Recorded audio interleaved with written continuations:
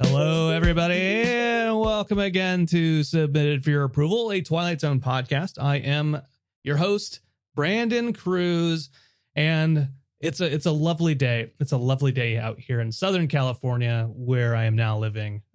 Where after Florida and Hawaii, just everywhere. But no, I'm in California now. And with me today, not in California, is the host of Anthology, a podcast exploring the Twilight Zone and other classic and contemporary science fiction anthology series. He's been podcasting since 2013 and also hosts The Obsessive Viewer, a movie, TV discussion show, and Tower Junkies, a Stephen King podcast. With me, of course, is my friend Matt Hurt. Hello, Matt. Welcome back to the show. Hello, Brandon. Thank you so much for having me, and thank you for that lovely intro. It's like I wrote it so myself. Glad to be back. Yeah, exactly. I've been working on my copy. Nice. That I steal from other people. Yeah. Very nice. Very nice. Yeah, thank you so much for having me. I'm so happy to be back on Submitted for Your Approval. I'm so glad that you're back doing it and everything. I've been like super excited about that.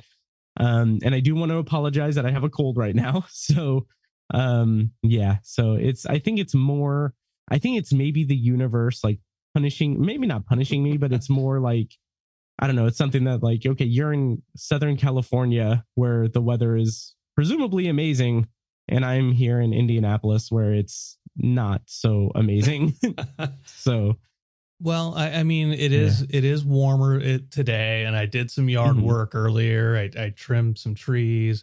Nice. I fixed a deck. It's nothing. It's nothing. Nice. The weather sucks. Don't. I sat in my apartment and worked from home, and basically have just eaten my weight in cough drops. So yeah. Okay. Well, then I'll try to make this easy on you. So after coming back after a little bit of time, a couple of years, one of the things I wanted to do was bring on folks that I've worked with a good handful of times. And I mean, your name was at the top of the list, Matt. There's a couple different reasons for that. One is because you're great. Usually we talk about time travel stuff. Yes. This is not a time travel. Well, we can actually maybe talk about that in a little bit. Right. Maybe there's some time travel-esque type stuff. Yeah. But then the second thing is, in Anthology, you're at the end of season 3 of the Twilight Zone, and I'm like, yes, no, this son of a bitch, I gotta catch back up to him.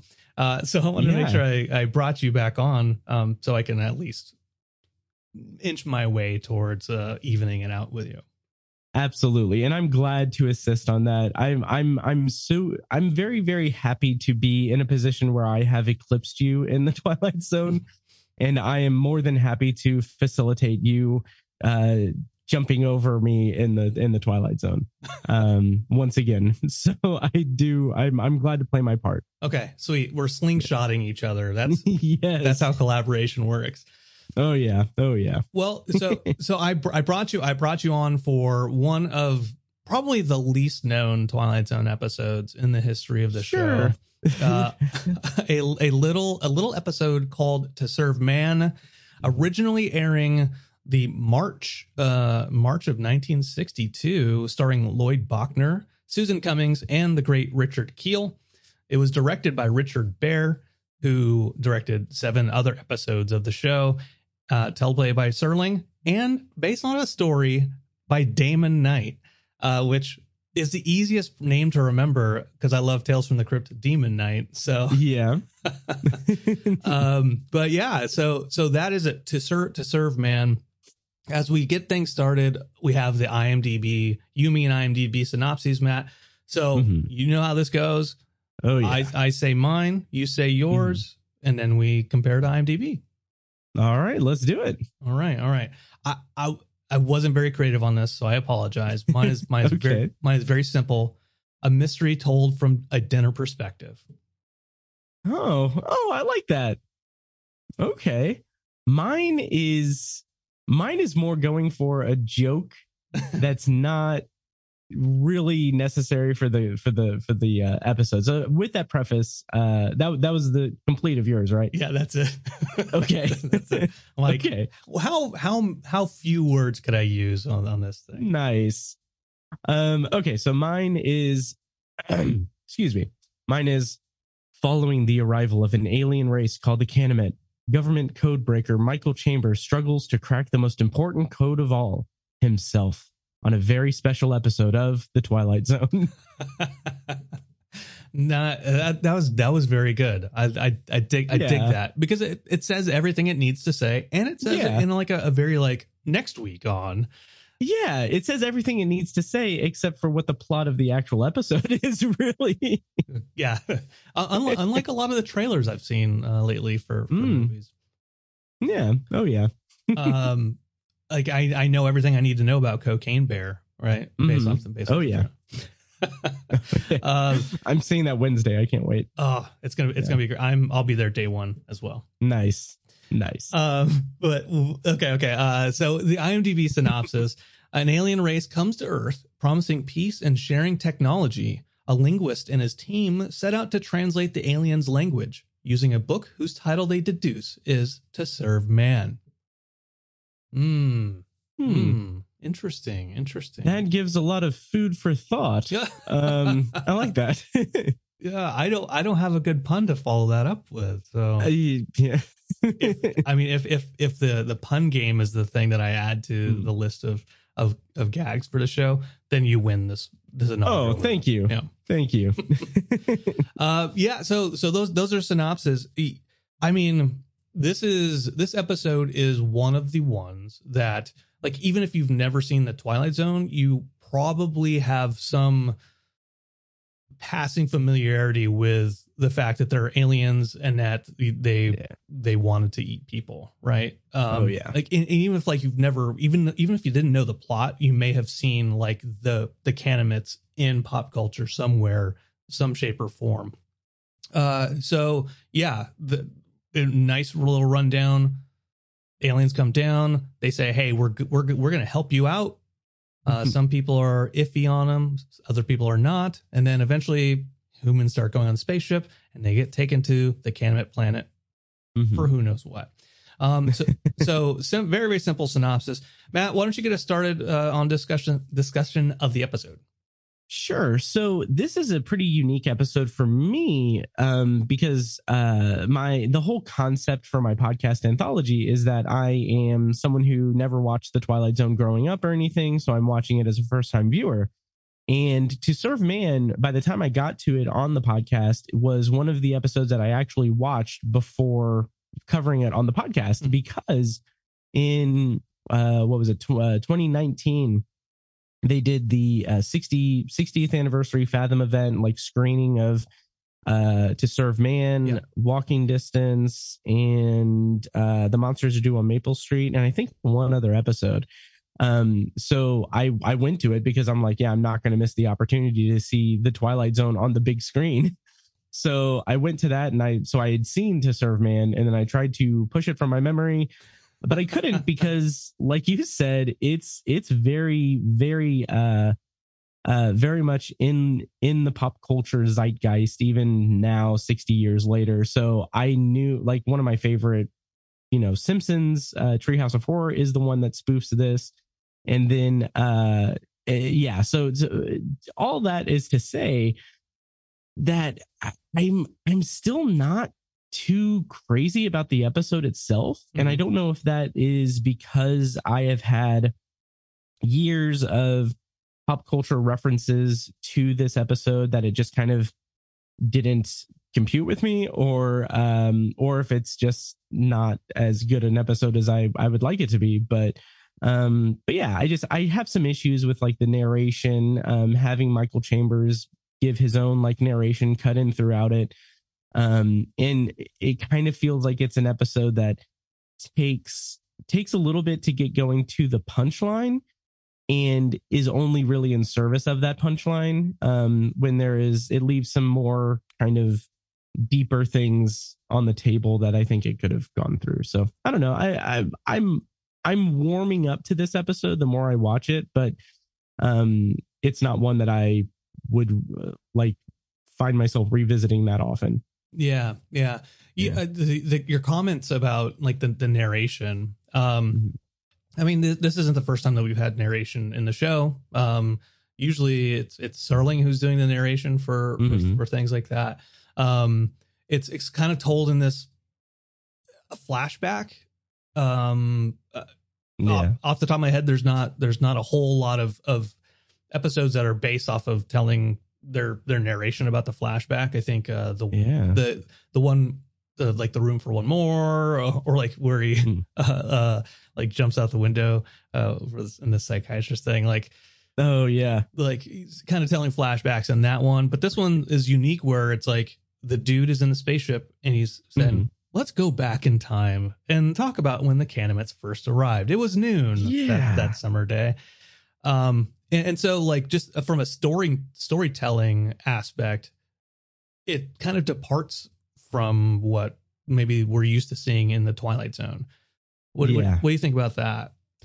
It definitely threw me off when I first saw it, because I was kind of just a little bit surprised by that, because I'm so used to Serling giving like the narration. He does give an opening narration, but it feels like it's a little bit, I don't know if I would say confused, but it just seems a little bit tricky to have the story, to have like two narrators basically, and having that extended flashback as well.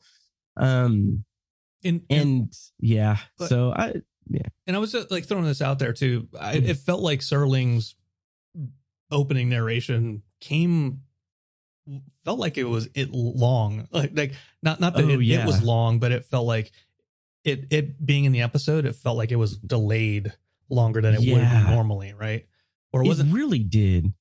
It really did, because we get Michael on the spaceship and then a flashback to New York, the United Nations and everything. And then once we see the Canamet, it's like, oh, okay, now we have Serling saying like, hey, here's a Christopher Columbus from another place. It's really, it feels like the episode has gone on so far. And then we get the traditional Serling narration, which is also interesting, because the Serling narration has it almost does the submitted for your approval thing, but he says like submitted for your perusal. And I'm like, okay, you're teasing us here. Submitted for your perusal, and like he winks at the audience. Excuse me, I'm so sorry. But it also it's really interesting, because I actually just reviewed the first episode where he actually says submitted for your approval, and I'm like, I was shocked that it's like at the end of season 3, but I like that this episode just has that little like tease, like, okay, we're gonna get to the point where it's like, one of the iconic lines. But the narrative is a little bit tricky for me to hold my interest in everything, especially when there's so much there that could have been done, which we'll get to, I'm sure. Yeah. The flashback way of describing the story, once I kind of get past that, and then they finally introduce the Canimets, I'm like, okay, all right, we're getting somewhere a little bit. I guess what I would feel about the story, what I do feel about the story, is that the Canimets are such a big part of it, but it feels like they're just kind of in the background still. And so it's Chambers talking to the colonels about, well, I don't know I've been trying. Let me talk about the different cryptology terms I know that are in the script, reversal and linguistic. And so it feels a little bit, I'll say clinical, just because I don't have a better word for it, but that maybe didactic a little bit. And then like the lie detector scene, that those types of things were like, okay, all right, this is happening.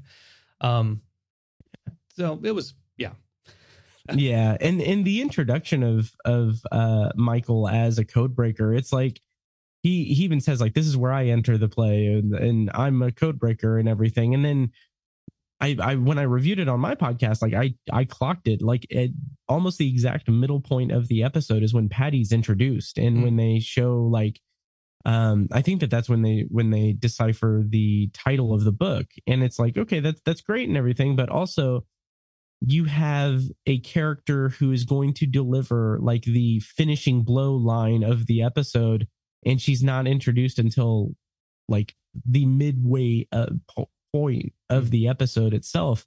And it just feels like a little bit like it feels like it's a little mismanaged of the pacing of the episode and everything. But I don't know, that could just be a complete nitpick on my part. So Yeah, I'm with you on that. That kind of that chain of logic, because she, when we're first introduced to him and he's talking to the colonels and they're like, "Do you need any more help?" He's like, "Yeah, if you have it." And then later she's introduced. And it feels like maybe if she was part of that process earlier on, then it would have made more sense, I think, to give her that more agency that she probably needed. Oh yeah, absolutely. And one of the things I also kind of struggle with, and it's something that I keep kind of thinking about, and I don't want to get too into the choose your own adventure thing yet, obviously. But I feel like there's a lot left on the table in this episode in terms of the Canamit's I guess their diabolic nature, I guess, or their predatory nature. In particular, when the Canamit leaves the book at the UN, I I really don't know if that's supposed to be like an intentional thing. Like I really think that there is a version of this episode where the Canamit leave the book specifically to see if humankind is able to decipher it, and then like basically earn the right for them not to be food. Yeah. But then it also, that is kind of messy because it's like, okay, well, they're also giving us everything and putting us into a point of complacency that I just feel like it should have been explored a little bit more. But instead, the episode has all of these different narrative threads that are introduced so late in the episode that it just feels like the point of the Canamit creating like a Garden of Eden on Earth is something that is just kind of a throwaway line in a couple of spaces. And I kind of feel like there should have been room in the episode for them for Serling and company to develop that as a concept of like, oh, the Canamit is like discreetly like creating a utopia for themselves, and then they're just herding off humanity to their planet to be food so that they can come in and take over Earth.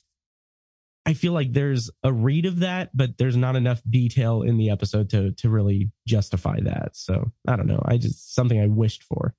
Yeah.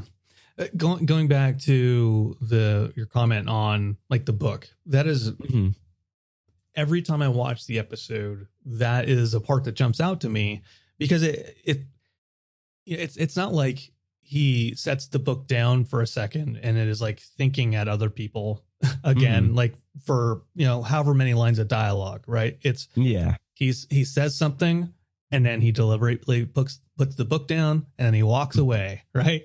Yep. It's not like oops, I forgot my book. So there's definitely something there that is very deliberate in action. And so then trying to translate or ascertain what that motivation is to do it, going to your point, like, is it a like prove your worth, or is it I like what Chambers' logic is, and his logic makes sense there. Like, they didn't seem too concerned about it. If they're not concerned about it, they literally don't care if we have it, right? Yeah. Which I think maybe that goes into like the theme of the episode, is like you already mentioned, complacency, of being like, look at them, benevolence, they're coming down, they're trying to help us out. Let's trust them, inherently trust things that are coming out of it. The deliberate nature of him leaving the book behind is what kind of confuses me a little bit, because they're going to such great lengths to make humans complacent and everything, solving all the world's problems. And it very much blows up in humanity's face in the episode, but I don't know. I just think that there's something there with him leaving the book behind. But yeah. Yeah. So I wrote in my notes, anti-complacency. Like what is the theme here, right? Is it an anti-peace message? Right. Like we should inherently distrust Yeah. anything that isn't us, or anti-complacency. Like, hey, do your critical thinking and Yeah. trust but verify, that type of thing. And I thought that I think that's an interesting kind of theme. I looked at Arthur C. Clarke. There's an Arthur C. Clarke novel, Childhood's End, which kind of has this similar theme of aliens come down and then they are boosting humanity, and some people don't trust them for that. In this case, they are kind of more benevolent. But it's interesting from that era of sci-fi. Usually the aliens come down and they're like, no, they're going to turn us into pod people, or thing from another world, that type of stuff. So I guess where I want to kind of talk about, maybe explore a little bit, is that difference of, like, instead of being overtly diabolical, being like scheming and lying, even though they have the technology to take us over right away. Why do you think they would go pretend to be benevolent and sneak in that way? That's a good question. I think for me, it definitely comes down to the idea of them creating. Really, I think it comes down to them subtly disarming humanity, so that when, like, humanity is incredibly slow on the uptake because we're being manipulated in this episode, but in the interest of benevolence, the appearance of benevolence, the Canamet are also, like, creating situations where we no longer need to have weapons of mass destruction. So there's a lot of disarmament there, and there's no more wars or code breaking that's needed. So there's nothing. It's just lulling us into that kind of false sense of security, so that when we do have the, like, upper hand, or when we do get the knowledge of, like, oh, it's a cookbook and everything, they've already devoured thousands and thousands and thousands of our people and made it so that we're unable to defend ourselves against them because they're playing kind of the long con. So I kind of think that's kind of where my thoughts lie with their intentions for presenting a benevolent kind of thing. I also kind of thought it was a little funny, the polygraph test thing, because, and it does give a little bit of detail saying, like, okay, this is their heartbeat and everything. This is demonstrating that they're lying or not lying, but it's also like, this is an advanced race of aliens. Like, there's clearly, like, a chance that they could manipulate the results. Like, it's not like, it's just, it's a little reflects poorly on humanity. Clearly their physiology is not the same as ours, right? Right. Like, yeah. Well, maybe they were banking on us not asking the question and being like, okay, we'll just do this. Nobody asked how lie detector tests work. Yes. Oh yeah. I was gonna say, there's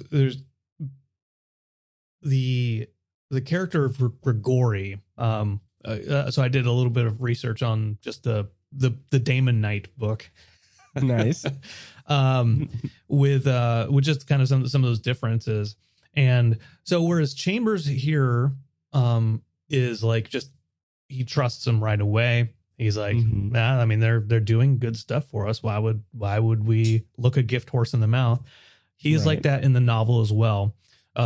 In the episode, there is a character at the UN named Grigori. He's part of the Soviet Union. And he doesn't trust them at first.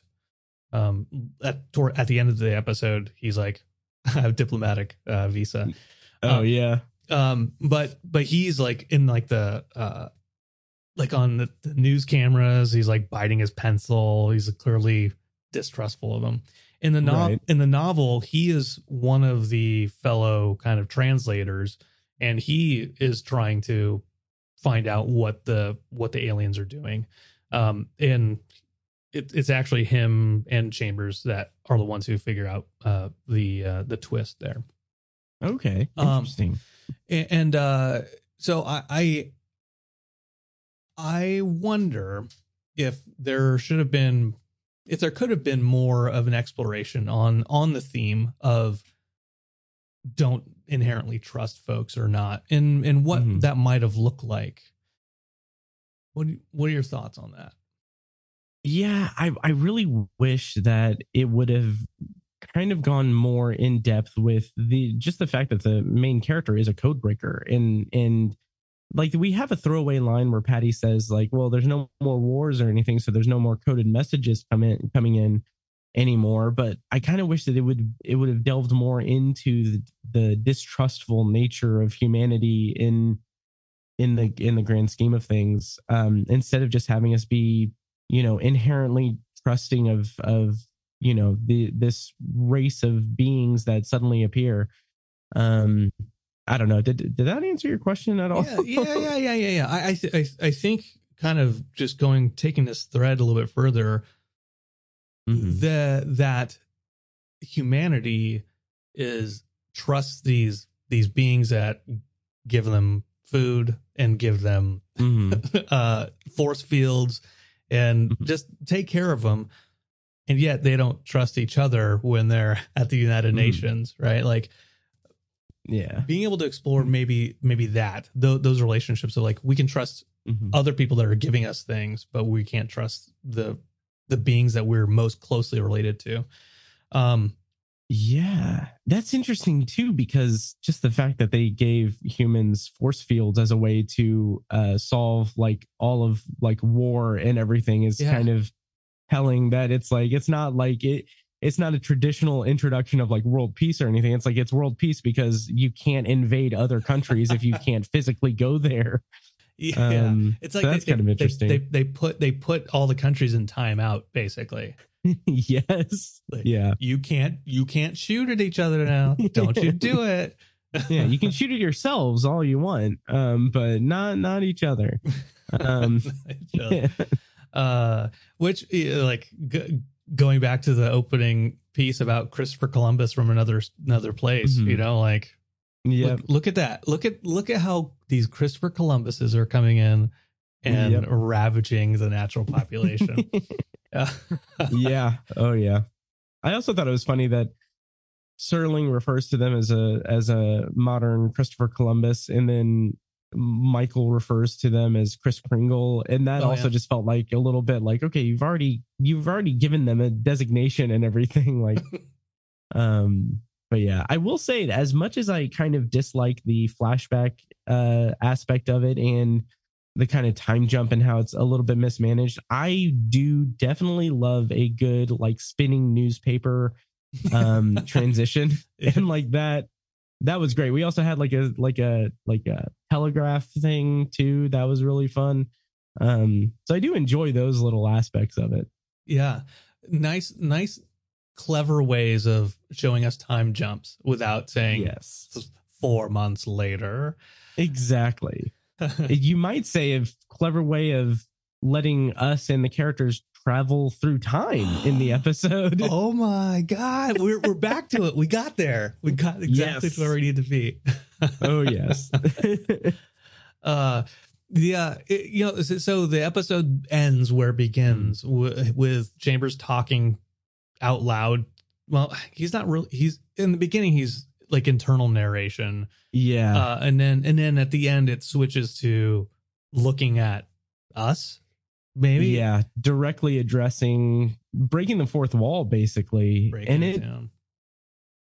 Yeah. And that kind of, I think that plays into the kind of theme of complacency and like not just wanting something to be true, so letting it happen and finding out too late that it's something horrible. Because it is this kind of warning, like, are you, like he says, like, are you here with me now on the ship, or I guess it doesn't matter because we'll all be on the ship eventually. Which is pretty bleak and everything, but also just feels weird because it's also like he hasn't established that he can break the fourth wall or anything. It's kind of weird that he's addressing us directly. So I don't know. It didn't really work that well for me, but I think he did a fine job in terms of acting. Did you think there was a video camera maybe there, like a webcam? That would have been a really interesting element to bring into the episode. That would have been really interesting to have him have his own like vlog or YouTube channel or something. Yeah, with a selfie stick. He's like, yeah, hey guys, what's up? It's your boy Michael Chambers here with another episode of the Canamit Chronicles. Check it out. I got some food here. I'm not eating it. I don't want to eating it, but don't want to get fattened up. Right. That reminds me. It brings up the thing I wanted to ask. Maybe it's rhetorical. It's maybe there's not too much weight behind it, but the one thing I think about when watching the episode, when he's inside the spaceship, when they gave him the food and he throws the food on the ground, and then the other Canamit comes and starts picking it up. Do those Canamits know that he knows that he is going to be eaten? I think so because when Patty yells for him when he's on the platform of the ship, there's a Canamit there blocking his way. So I would say that yes, he does know, or they do know. I also thought it was interesting that they gave him fresh food and then he goes and eats it anyway. So it's like, okay, well, that's him being complacent and everything. Yeah. Now I know this. I know the trip only takes 5 days, is what they said, right? Around that time. Man, he was really hungry. He was almost there, right? Yeah. Oh yeah. You're not going to lose that much body weight in 5 days. Maybe like a couple pounds. Yeah. I don't know. Yeah. He ravaged that plastic food. Yeah. little, and like for all their advanced technology, they still wrap their food in saran wrap. True. Yeah. If it's anything like the food from the Simpsons episode, though, I'm sure it was very tasty. Yeah. For 40 humans. Yes. Mentioning like the trust kind of theme, the Simpsons episode goes back to it, they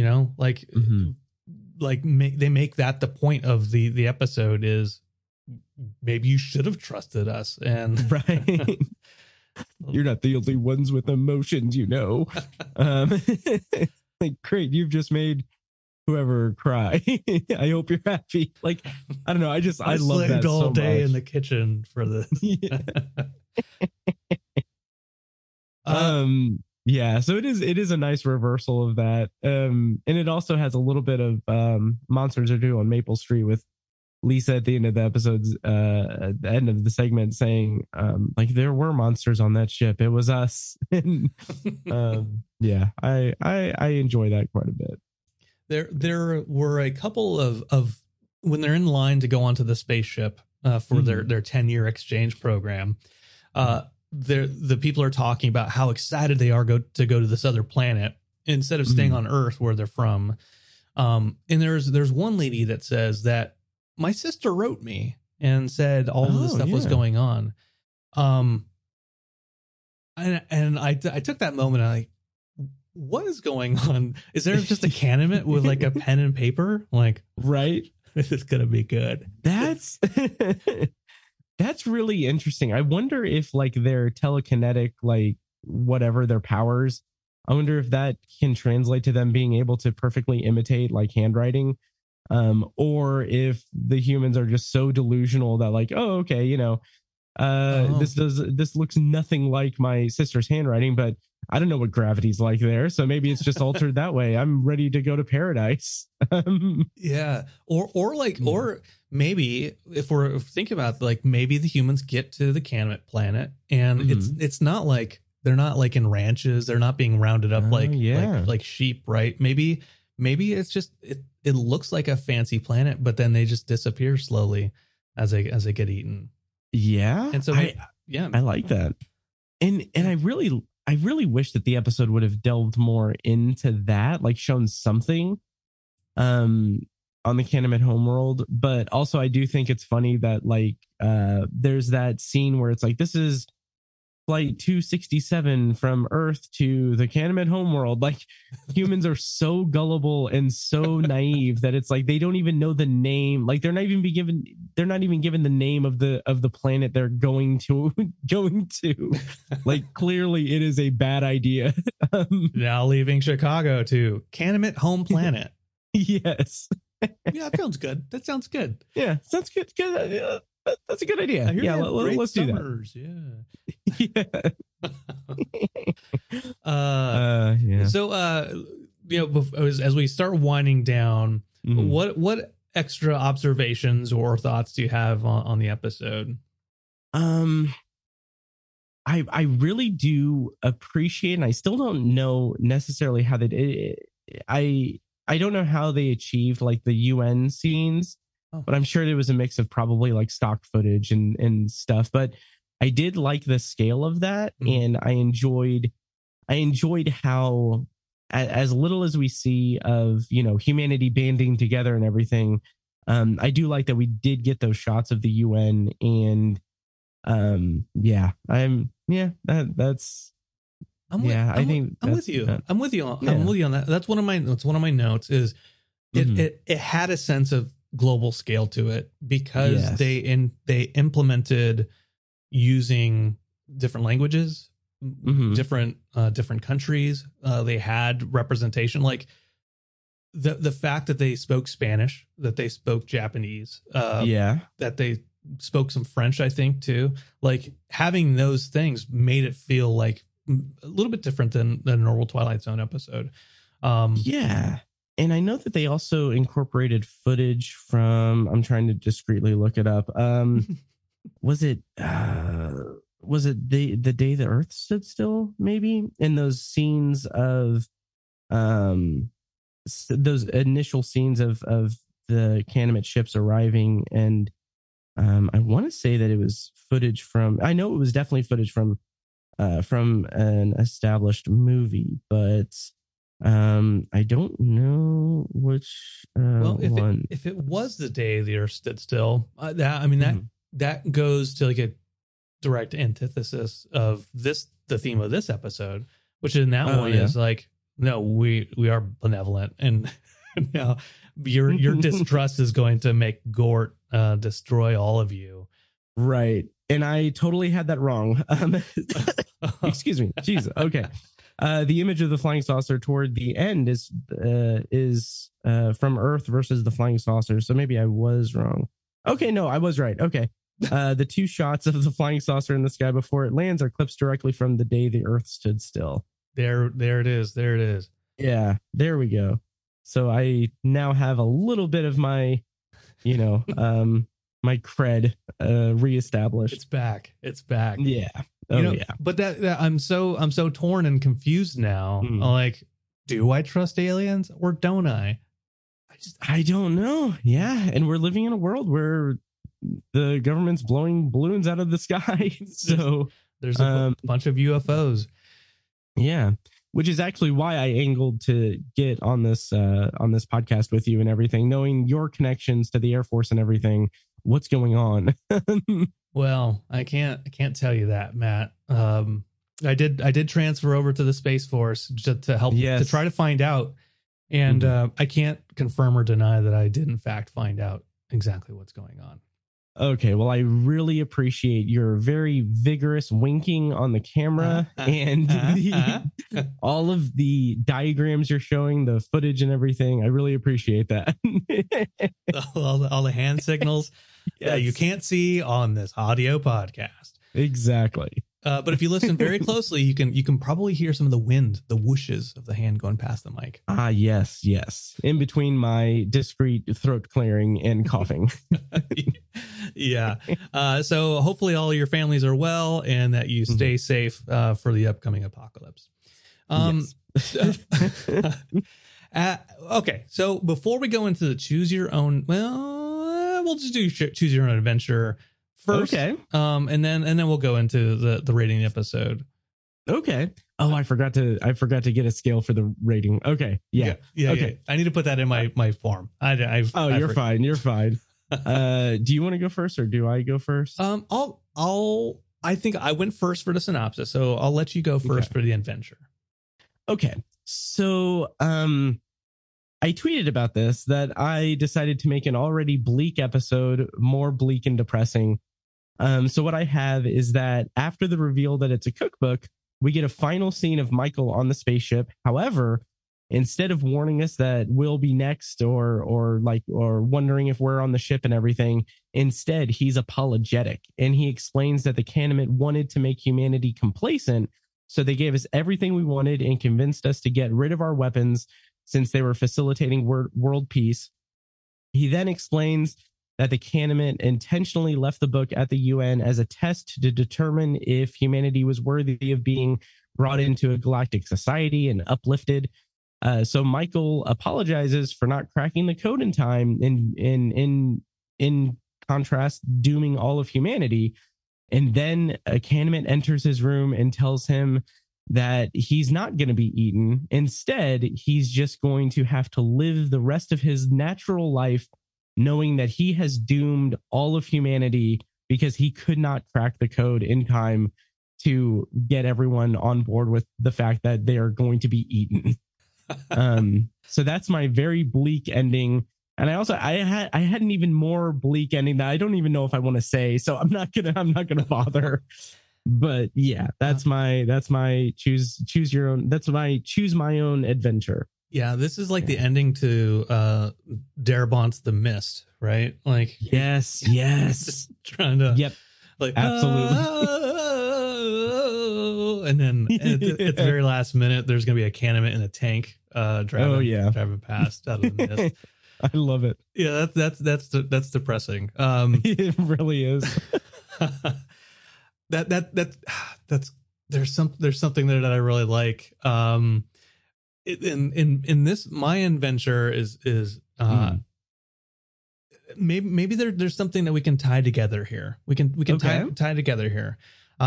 So what I kind of proposed here is that at the very end, we get to the Canamet home planet. And sure, like people are getting eaten. Sure, like they send them to ranches and but some people are domesticated, and some people are taken to zoos. And Chambers finds himself at one with Roddy McDowell from nice. People are like all over. And so he has to live out the rest of his days knowing his role in dooming humanity to subservience, where they were once masters and controllers of their own planet. Now they are food, livestock, and zoo animals, and maybe some pets. Maybe they get like litter boxes. Yeah. Oh yeah.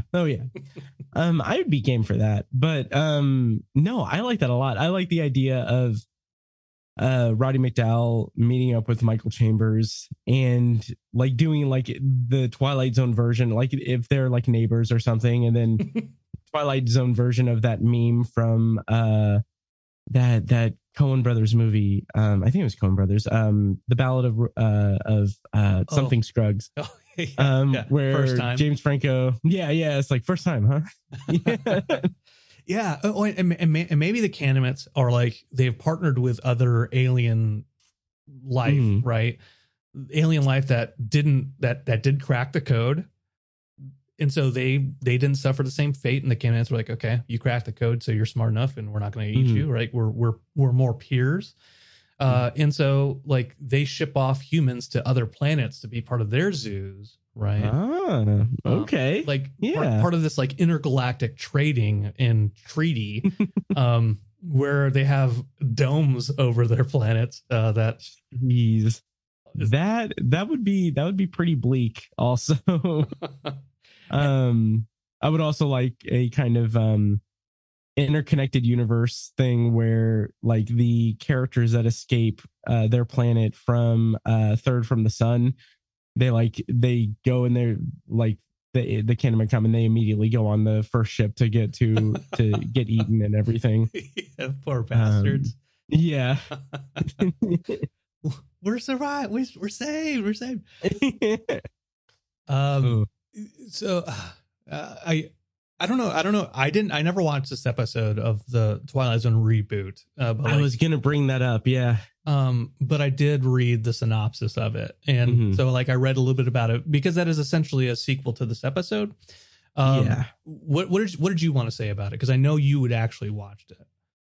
Yeah, so shameless plug, I did cover it on Anthology, but also not shameless plug, I would love to say that I rewatched it in preparation for this, but it's no longer on Paramount Plus, which I'm still very peeved about. Fuckers. But yeah, in retrospect, that's another case of me not knowing or me knowing. No, I think I had seen the episode before the reboot episode because it was a season 2 finale. But anyway, that's another instance of like, okay, I'm learning more about the canon. But what was weird is that the 2019 Twilight Zone, the Jordan Peele Twilight Zone, it kind of doesn't connect well at all with this episode. It is the canon, but it has this comedic slant to it, and it's more about consumerism and I mean, I guess it does play into that kind of complacency theme of To Serve Man, because it's about humans being kind of subjugated by the Canaanite and being forced into wanting certain products, and striving to get those products instead of like living an actual life. So there's some good stuff there, but yeah, I was an apologist for that show, and I do stand by enjoying that reboot and everything. But the Canaanite episode was pretty interesting because it wasn't quite the sequel to Serve Man that say It's Still a Good Life was a sequel to It's a Good Life. In that respect. But there's some pretty, now that I'm thinking about it, there's some really interesting kind of like personal drama or some kind of thought-provoking ideas about grief in that episode, and desire for changing something that happened. So there's some good stuff there. But yeah, I would recommend it. But hey, it's gone from Paramount Plus. Yeah. Although it is physically available, and it is I believe they're still airing those episodes on Sci-Fi. So yeah, thanks Sci-Fi, keeping the Twilight Zone dream alive. Exactly. Yes. Yeah. I did not watch the episode. I couldn't watch the episode, but I did, right. Reading the synopsis and when you're reading something, as we all know from text messages and emails, the tone doesn't always come out the same way that you would see talking to somebody directly.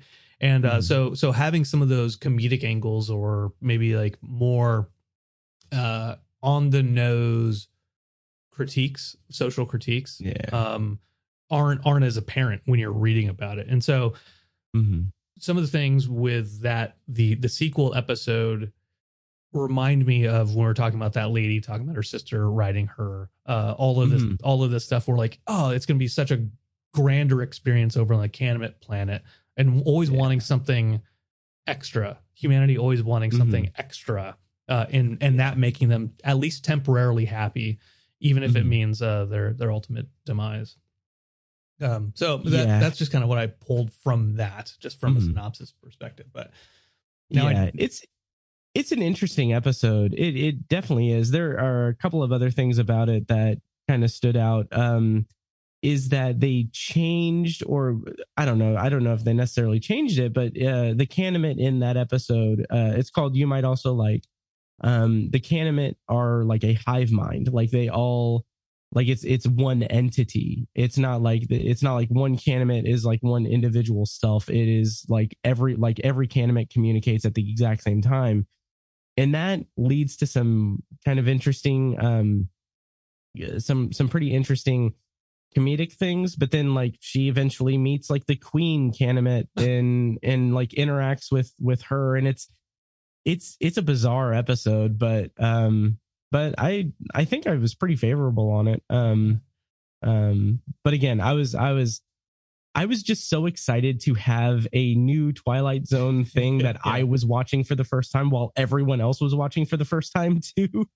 So I like that revival, that reboot really holds a special place in my heart. What's really cool about you watching the new reboot and like watching all of those episodes is that it's the opposite of me where I've seen if damn near all of them. Sometimes I forget some of them, but you know, like basically I've seen all of them. And then you coming into the Twilight Zone and like starting from scratch and like now I'm going to start watching through them. Like it's this nice little reversal of now I'm going to start watching the reboot. Eventually when I find it physically. Right. And I'm gonna go to you and be like, Matt, check this out. Here's this other episode I watched. I love it.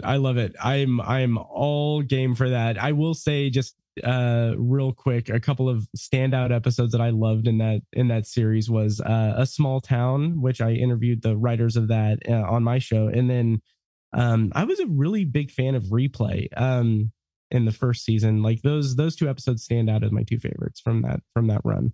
Okay, so all right, they didn't play them on the marathon this last year, but no, they didn't. Yeah, but maybe they will next year, and I'll be there. Maybe, yeah, yeah. All right. So, as for reviewing this episode, I guess we should put our ratings there. What do you rate the original To Serve Man, not the sequel? Okay, the original To Serve Man, I will give it 6 out of 10 appetizers. Yes. All right, 6 out of 10 appetizers. Yes. Yeah, I mean that's not terrible. That's above an above average set of appetizers. Yeah, I don't mind it. I mean there are episodes that I've watched that I disliked more. But this is solid. I think my biggest, maybe not gripe, or my biggest disconnect with it is that I am so familiar with this story that I was expecting a little bit more from it, and I was very caught off guard by the weird narrative trickery of it. Yeah. Okay. 6 out of 10. Am I trying to be objective or am I trying to be nostalgic about it? I'll give it an 8. I was gonna say 7.5. I mean, I could just say 7.5, but I'll just give it an 8. Just there you go. To give it an extra little bit. I mean, it is classic. It's got Richard Kiel in it. It's got the one of the colonels is from back there, which is an actual time travel episode. Yes. Oh yeah. So that's what I'm going to give that extra half a point for is nice, because there's time travel tangentially related. So I will not call you out for that at all. I'm totally behind you on that. Okay. All right. And then there's so 8 out of 10 is it's fried wonton, maybe some onion rings. Okay, that's nice. Stupid joke. All right. Well, Matt, why don't you tell us where we can find out more about you? Got you all on my backlog, but let's rehash. Let's get it all back out there again. Where can they find you? All right. So you can find me on all over social media. If you want to follow Anthology specifically, I have a Twitter account that's OV Anthology Pod. And also I have an Instagram that's OV Anthology Pod as well. I'm also on Facebook for Anthology Pod. And then if you want to follow my other shows, just check out obsessiveviewer.com/podcasts plural. And you'll see a rundown of the 3 shows that I have, including Anthology. But yeah, and check out my show, Anthology, which is a labor of love that I have, that is me discovering the Twilight Zone as a first-time viewer. It's just me on the podcast, and basically what I do is I will review an episode of the Twilight Zone, and then I will have a bonus review of an episode of science fiction theater. So it's not necessarily just the Twilight Zone, it's just science fiction anthology storytelling. I just today released my 100th main episode. Woo! Yes. Oh yeah. Reviewing Cavender is Coming. Which that's an episode. And I wasn't a fan of it. I talk about great one it for picking for your 100th episode. And so it's my 100th main episode, but I have tons of bonus episodes as well. So the actual amount of episodes I have is like 163. Those bonus episodes I review, I've reviewed every episode of Black Mirror and Dimension 404, a Hulu sci-fi anthology show, and Solos on Amazon Prime. Basically, anytime a science fiction anthology show pops up, I do a bonus episode thing. Coming up soon, I'm going to be finally doing Philip K. Dick's Electric Dreams, which is on Amazon Prime from like 2018. But I'm finally going to be doing that. And then all of that, I also have a Patreon, which I talk about incessantly on my podcast. So again, that's OV Anthology Pod on social media, and obsessiveviewer.com for all of my podcasting.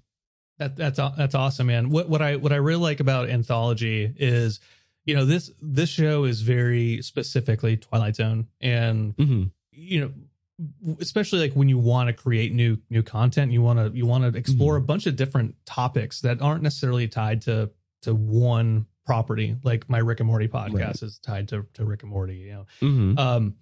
You being able to explore not only just the Twilight Zone, but you've given yourself that space to say, I want to talk about this show, or I want to talk about this property, right? I think that's really awesome, and you do a good job of it. Thank you. And so I do highly recommend anybody who hasn't yet, because I mean, everybody is already subscribed to you, Matt, but if they haven't, then please go out and do that. That's right, Anthology. Matt, nice. I appreciate that. And also, we've talked about this. We haven't locked down a date yet or anything, but you are on the hook to be on for my season 3 wrap-up episode, correct? Yeah. I mean, if you'll still have me. It feels to have me. Yes. Oh, of course. It's tradition at this point, because you helped me with season 1, season 2, and now season 3. So that'll be coming soon on Anthology. So yeah. That's right. You'll hear me there. And hopefully that didn't motivate anybody not to listen to your show, but don't put Brandon on. No, not at all. Not at all. People are going to want to, there's going to be a flock of people that are going to go catch up with Anthology so that they can get to your new episode that's going to come out with you on it. I can hear it now. If you put your ear to the ground, you can hear just the it sounds like bulls stampeding. All right, Matt. Well, thanks again, man, for coming on the show. Thanks for being a part of this with me and being my friend and inviting me on your stuff and just sharing this community with me. So absolutely. Anytime. All right. See you next week. Yeah. All right. And everybody, you can find me in a few different places. Facebook, Instagram, Twitter, S4YA_podcast, email S4YA podcast@gmail.com. We are on apatheticenthusiasm.com. You can find some episodes there. You can go to iTunes. We're on Spotify, wherever that stuff is. I'm still getting used to this whole marketing thing, brand stuff, whole housekeeping. Maybe I'll do it at the beginning of the show from now on. That doesn't matter. Okay. Anyways, that's all I got. Matt, thank you again, ladies and gentlemen out there. Matt, oh, sorry, I cut you off, Matt. Oh yeah, I was just saying thank you. Okay, I'll do some strategic editing. Anyways, until next time, everybody. I am Brandon Cruz, and this is Submitted for Your Approval.